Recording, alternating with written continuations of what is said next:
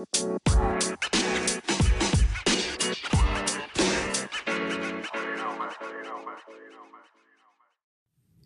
everybody, it's Audrey Ellis, and you're listening to Ask Audrey. Okay, so, I don't know. I hate doing things that feel so rigid. I was trying to do the, what's it called? The mental health series and things like that, and I was having fun with anxiety. I really was, because anxiety is something that touches so close to home, and it's something that has been so real in my life, and I miss the days when I forgot that I had anxiety. I had years where the anxiety was just so dormant. That's a good way to describe it. It was so dormant within me that I forgot I even had an anxiety disorder, and I thought that I was cured. I was like, oh, it's gone. It'll never come back. Psych! It comes back, okay? Like a big bang. Like just boom. You're just out of nowhere. You don't even know what caused it, what triggered it, but something comes. And I don't mean to say that to seem negative, but it just, it can come back. For those of us who never experienced it again or who haven't experienced it in a while, don't listen to me in this negativity, because it may not come back for you. Like where there's a will, there's a way, and anything is possible. That's one of my favorite things to say. Anything is possible. So if you've had it once and you haven't had it in years or months or weeks or whatever since the first time you had it, it's possible you'll never have it again. I don't know. I'm just talking about me and what people say. Don't listen to what people say. What do they know? They don't know nothing. Anyway, I'm rambling on because I was just thinking I'm getting ready to go into depression, and I was starting it off, but I don't know why. I think it's like a sensitive subject for me, so I think I need to back out of that for a second. It's my prerogative to do what I want to do, and I'm going to retract and regress in a good way and go back into just discussing topics that relate, because I don't know, the moment I decided I was going to talk about depression, I started to feel like things that were reminiscent of, like the remnants of depression. And I remember oftentimes when you go to therapy, you learn that when you're just coming out of something, or when you have just gone through something mentally or emotionally, you don't want to watch TV, listen to music, or do anything that will remind you of it, because if you remind yourself of it, then oftentimes you feed that same mentality, that same spirit, that same behavior, and it's like inviting it to come back. So I don't mean to back out. I think depression is very important to discuss and to talk about, but I feel like right now it's too raw, because this is like the first year that I felt like I'm doing better. And literally, like last year, I was not doing so great. Like even November and December, I was not doing so great depression wise. But this year, it felt like finally the veil is lifted, and so I just don't want to go back. Not just yet. Anxiety is easy to talk about because I've learned a lot about managing it, because I've dealt with that one longer. I haven't had depression as long, or I haven't been depressed as long as I've had anxiety. So I've learned so many tricks over the years that it's become second nature. So when I have panic attacks, I'm not just thrown off or left without any recourse. I have things that I can do and things that I know how to do to help myself out. So if y'all don't mind, I can stick to anxiety because there's so many stories, and I think I want to do that. I think I just want to tell some stories about how anxiety has affected my life. Some of the stories, if I can think of the good ones, like they're kind of funny, then that would be fun to tell. Right now I can't think of any funny ones. One of the stories that I have about anxiety is actually fun for me to share because it was really amazing. So as you guys know, I'm a very spiritual person. Spiritual. I speak really quickly, so sometimes words just like blend together, like they don't have as many syllables as they're supposed to, but they do. Anyway, I am a very spiritual person. I have been that way since I was a child. I vividly remember speaking to God, even as a toddler. When my mother would spank me and make me mad, I remember talking to him and I telling her I want to spank her back, and he would tell me that wasn't right. And so it's like, you can't do that. And it's pretty much like in my spirit, I feel like he was saying you have to just, forgive her for myself, like forgive her. You have to be okay and just get some peace about that. But I remember being so angry, but, I just remember talking to him. And my mama used to say that me and my sisters, when we were toddlers, we used to sit in corners and just talk. And she would say, who are you talking to? And of course, we're babies, so we couldn't really articulate ourselves. And so she just thought it was an imaginary friend. But for me, when I think back on my memories, I remember it being God. That's just the way I see it. That's the way I remember it. Anyway, so when I was 17 years old, I wrote an essay that won me a trip to New York. And I had never been on a plane before, never been out of the state before. Oh no, I had been out of the state, but we drove to Vegas. That's like easy. It's like not even leaving California, it feels like. So I had never been on a plane and never been out of the state. And I really wanted to go. Like, I found out about this trip when I was in high school. As soon as I got to the 9th grade, I found out about the possibility that when you get to 11th grade, you can go on a trip to New York to visit different colleges. And I knew when I heard about it, I was like, we have to go. I want to go there. I want to be a part of that trip. And only a select few students were going to be elected to go, and they had to write essays. So as y'all know, I'm a communications major, so writing and communicating, that's something I do. And I thought, I'm going to write this like amazing, dope-ass essay. I'm about to get on this plane. I'm going to New York. So I wrote an essay, and I won long story short, I won the trip to New York. So after winning it, I'm all excited and proud, like, oh my goodness, I did it. I had faith, I believed in myself, and it worked out. This is great. Then the reality hit me that I was going to have to get on a plane. And the airline we were flying was the same airline that was associated or affiliated with 9/11. So realizing all that stuff just scared the shit out of me. And I know I don't think I've cursed so much in other episodes, but I just kind of want to relax because, like I said, being spiritual doesn't mean rigid or doesn't mean like, you can't do stuff. Like, I just want to be myself. I curse a lot. I'm like, mouth of a sailor. Anyway, so the reality hit me that I had to get on the plane. Bang. I hate when noises pop up like that because when you're anxious, it just scares the crap out of you. I don't know if y'all could hear that, but I heard it. Anyway, back to my story. Back to my regularly scheduled program. So when I realized that I had to get on an airplane and what that actually meant, even though plane crashes are not that common, so the anxiety and the fear of the possibility of having a plane crash is really crazy, especially since I get in cars and drive and ride around every single day, and I never had that kind of fear, even though car accidents are supposed to be more common. And I really hope this doesn't make somebody feel anxious. I'm sorry if it does, but you'll be all right. Like, we'll all be all right. Driving is cool. Anyway, even though the fear is not really warranted or not really like rational, statistics wise, I still could not help but have this panic about getting on a plane. And so I kept it I kept it inside. I didn't want to tell anybody that I was having this panic attack because my mother and my dad, they were so against me going on this trip because they had their own panics. Mental health usually runs in families, and it does. They had their own paranoias and panics about me going on this trip and getting on a plane without them and without family. I only had chauffeurs. Whew, okay, I meant to say chaperones. Let's try that again. I only had chaperones to go with me, and they were chaperones that my family had met maybe a few months prior as a part of this mentorship program, so they didn't really know them, and my parents don't trust nobody. So my mother tried to block it. She tried to stop it from happening. She tried to keep all the messages about this trip from coming through. My dad, he tried to stay calm and tried to be positive, but he sent his messages of paranoia through the alleged words of others that he talked to. He would say, oh, your uncle, he said that he doesn't know about this trip. And I'm like, I know it's you, Dad. I know you're the one who feels this way. But anyway, all that stuff didn't work. Won the trip, and I'm on my way. And I kept the anxiety inside. I didn't want to tell them because they would say, yeah, go with it. Just stay home. Don't go. And I'm not that kind of person. Like, even if I feel fear, I still want to do it because I feel like anything that you could possibly regret in the future, you should do in that moment. If you feel like at one point in time in your life, you might look back on a moment and regret not doing something, then you got to do it. No matter what the fear is, you got to like push past the fear. And that's how I've always tried to be. That's what I've always tried to do. But the problem is I should not have had to keep the fear inside. I should have been able to talk to someone about it so that I could have worked through it sooner rather than later. So we went to the hair salon so I can get my hair done. I went to get some cornrows so I can have my hair pretty much like mess free, like just no muss, no fuss while I was in New York because I wanted to just be able to get up and go.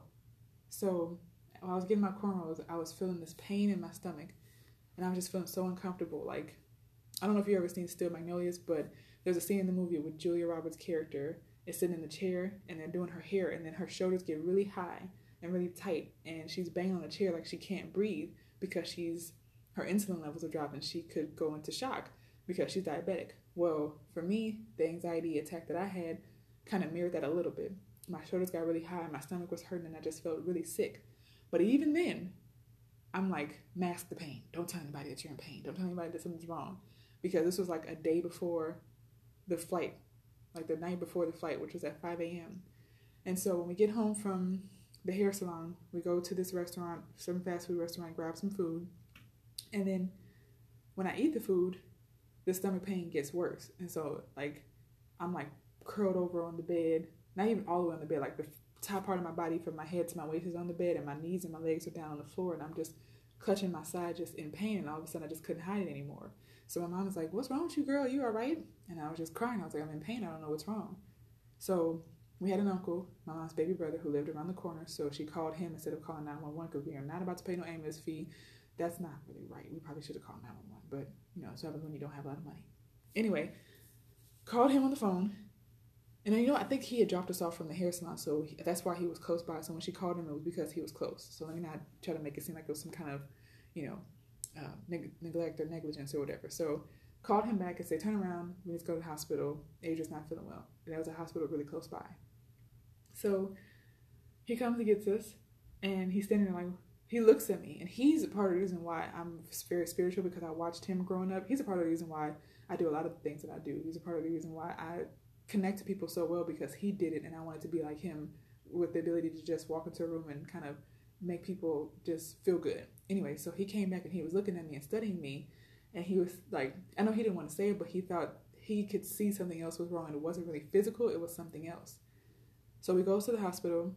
The doctor in the ER examines me and does every diagnostic test you can think of, and they're like, "I don't know what's wrong with you, girl." Like, they didn't say it like that, but pretty much it's like, "I don't know what to tell you. You are totally healthy and you are totally fine. Do you want us to do anything else?" And you know how like, when you get to the hospital, for those of us who've gone to the hospital because of an anxiety attack, you know when you get there all of a sudden you feel better? It's like something about the comfort of being in a hospital makes you feel safe from death. Like, I can't die here because it's a hospital.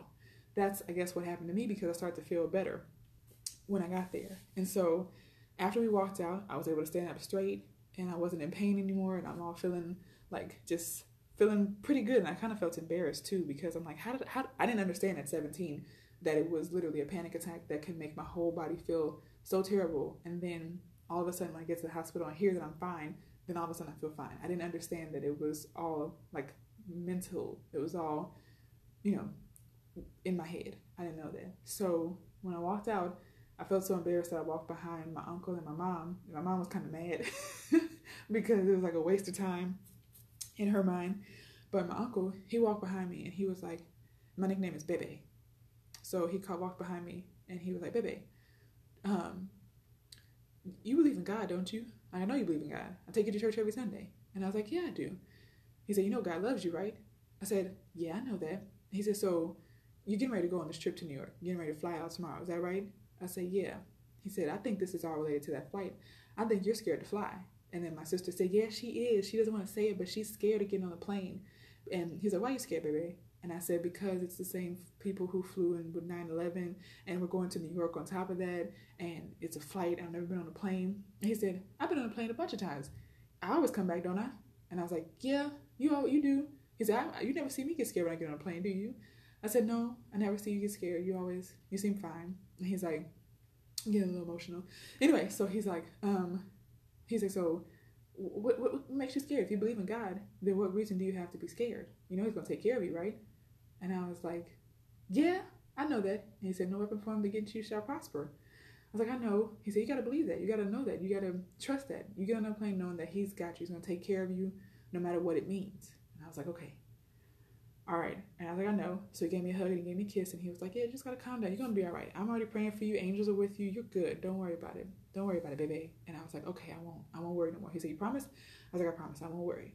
So that night I went home and I decided to talk to God like I usually do when I get anxious. And I was laying in bed and I was like, "Okay, God, between me and you, if there is anything, like one little tiny thing wrong with that plane, like a bolt or a screw's loose, or an engine's going to go down in the air or something, if anything is wrong with that plane, anything, then I need you to make sure that the plane never leaves the ground. I need you to make sure that we don't get on that plane, that something will stop, something miraculous, something, I don't know, whatever it is you have to do, something will keep us from going into the air if that plane is not safe, and if we will not have a safe journey to New York and from New York." So after I said that prayer, I decided, okay, you know what? Now I just got to let it go.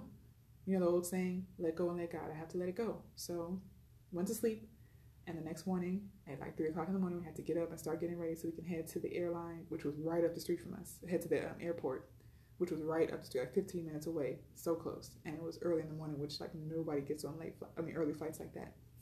So my dad gets us ready. We all pack up everything in the car and we get ready to go. And we were driving down the street and I'm feeling a little bit better. Like majority, like if it was on a scale of 1 to 10, I was at about a 7 or 8. I was feeling that much better. The other day I was like a -5, but I was feeling a little bit better and I was feeling a little calmer, and I decided to switch my frame of mind and start to do the self-talk and start to tell myself good things. I'm so excited. I can't wait to get to New York. I can't wait till we go to Junior's Cafe so we can get the cheesecake that Diddy was always talking about. I can't wait till we see the Empire State Building. I'm just telling myself all these positive things instead of thinking about the negative possibilities that the anxious mind will feed you. So I get to this point where I'm like amped, I'm pumped, and I forgot all about the prayer that I said in the conversation with God the night before. I'm just like, well, let's do this. I'm ready. I'm seeing my friends. We're getting this plane together. We all got the trip. This is great. Get to the airport. We all check in. We get our bags checked and all kind of stuff like that. And we're sitting there. It's 5 a.m. and we're sitting there. And so our flight is supposed to take off at around like 6:30 or 7. And 6:30 comes, and then they come to us and they tell us the flight isn't boarding just yet. There's a couple of issues. So then, of course, I get nervous. I'm like, what kind of issues? And I just came back to, I remembered the prayer then at that point. And I'm like, okay, God, I'm back. Okay, this is a situation that I was afraid of. They're having some issues. I don't know what's going on. They're not telling us what the issues are, but I'm scared. So I'm just saying that, I'm reiterating that I'm believing that you will not let me get on this plane if there's even one little thing wrong. Like one little thing wrong. I'm believing that. So we sit there and we wait.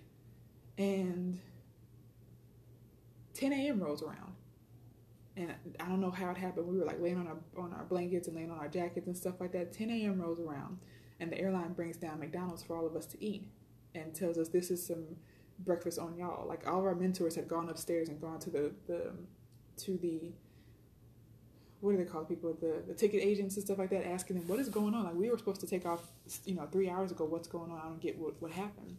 And so the ticket agents are, kind of trying to get the information from the flight crew and this, that, and other, trying to see what's going on, but they really didn't know what was going on. So I'm like, I'm not going to think about it. I'm just going to talk to my friends. I'm going to have fun because I talked to God twice, and I'm just I got to trust him now. I got to let it go. I talked to him the night before.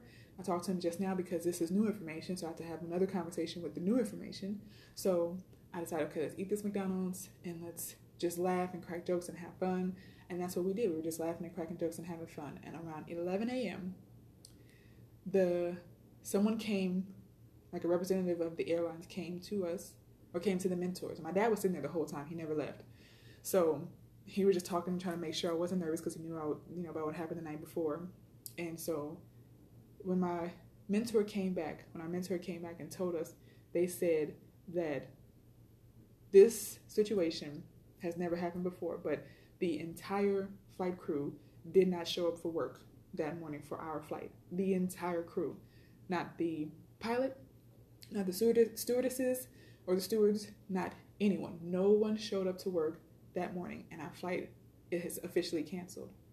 And I remember thinking to myself, oh Lord, the flight is canceled. That means that this flight must not have been safe. Or there must have been like one little thing. Even if it was a safe flight and we would have gotten there on time, which I'm sure we probably would have. Now that I'm older, I realize we probably would have gotten there fine, but there might have been something during the flight that would have scared the crap out of me so badly that it might have traumatized me and sent me backwards, made me regress into, deep anxiety. So they didn't show up and we could not take off, and they had to reschedule our flight. And so we actually had to reschedule the entire trip to go a month later. So when we got home from the airport, and my dad and my mom were like, how do you feel? Like, what's, you got to wait a whole month. Can you wait a whole month? And it was like 3 weeks really, but can you wait a whole month? And I'm like, I guess, we have no choice. And so I remember just sitting there, and my dad kept asking me, what's wrong? Like, why are you staring off into space like that? And I was like, nothing. And I didn't want to say to him because you know how when you're young you think like that there's such thing as jinxes and stuff like that. So I didn't want to say it because it felt like it was my prayer coming to fruition, that God was showing me, I'm taking care of you. You said if there's one little thing wrong, not to let you get on that flight. And the crew didn't show up because I couldn't let you get on that flight. So that gave me the faith and the courage to believe that when we do get on this flight, if we get to step on this plane, then we're going to be all right.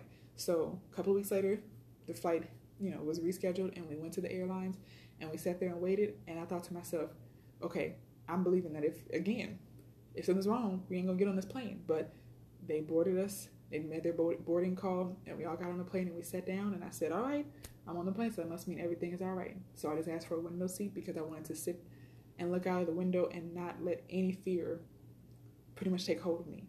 Now, I can't lie and say that I wasn't a little nervous, because when you're anxious, it's hard to just really keep that at bay.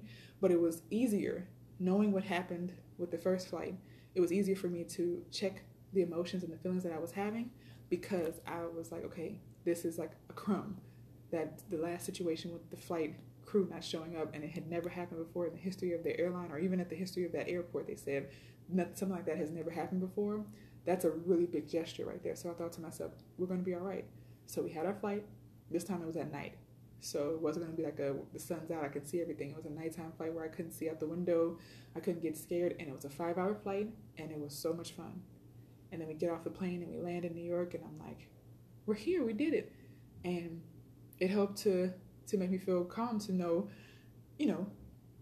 that it just felt like God took care of me. It felt like, he looked out for me, and he, had me the whole time, even with my anxiety and my fears. He helped to keep that at bay and helped to show me that there's really nothing to fear. And so ever since then, I've been what my uncles call jet setting, because I fly every chance I get.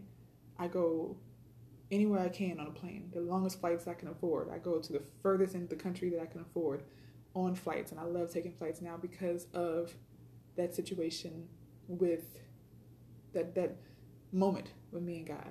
And I told that story because anxiety can be crippling, and it can be paralyzing, and it can be debilitating in every form. It can really make you just feel out of control and so overwhelmed. But as I've said in episodes beforehand, having a spiritual base can do wonders for helping you to kind of calm and tame the anxiety. Now, we're still human, so I can't say that having a spiritual base makes it go away. Some people who might be more on the religious side might say that it can. Like, oh, if you're religious, then you can just speak away the anxiety. That's fine if you believe that. There's no disrespect and no judgment coming from me if you believe that. That is totally fine. I feel like there are instances where certain things can be prayed away, miracles can happen, and God can lift things off of you that don't serve you or serve Him in your life. So I believe that. But if you don't see that happening, then having that spiritual base can help you, and just having that connection with God or whoever your higher power is can help you to manage and help you to get through and help you to just live better. When you don't have that spiritual foundation. I wish I can find my textbooks, because like I said, I learned it when I took nutrition and aging in college, and when I took psychology of aging. And both of those books mentioned how when they spoke to older people who were like 80 and 90 years old, and they did pretty much like an analysis of their lives, and they interviewed them, and they just, what's the word I'm looking for? They did a couple of different study groups, focus groups on them, and asked each of them questions about mental health, emotional health, spiritual health, and things like that. And they noticed that the people with the best coping skills were the people who had a spiritual or religious base, a religious foundation in life. There's actually a connection to being able to cope better with life when you have a spiritual or religious foundation in your life, whether you're Catholic or Christian or Muslim or Jewish. Whatever your spiritual or religious base is can help. And if you don't have a spiritual or religious base, if you're going through mental health struggles, it's a good idea to get one, because in the story I just told you about my issue with my battle with anxiety for my first time flying, it was severe. It was serious. Like, it had me in physical pain. But that conversation with God, and then that event that took place right after, my faith let me know that was Him showing me that He is taking care of me, and feeling like you are safe and you are covered and you're protected definitely helps, especially when it comes to mental health. So that's why I wanted to share that story, because, sometimes people say certain things, but they don't have any stories or any experiences of their own to kind of back it up. It's kind of like when your parents tell you, don't have sex before marriage. But then if you ask them, when did you have sex for the first time, mommy? They'll say, when I was 14 or when I was 16. When did you have sex for the first time, daddy? When I was like 13, 15. And it's like, how do you say to do something that you've never done yourself. You gotta walk it like you talk it, right? So anyway, I hope you enjoyed that story. And if you didn't, that's fine. That's totally fine. I'm cool with it. Whatever. Anyway, I thank you so much for listening. And I don't even want to stop, but I hope you listen again next time.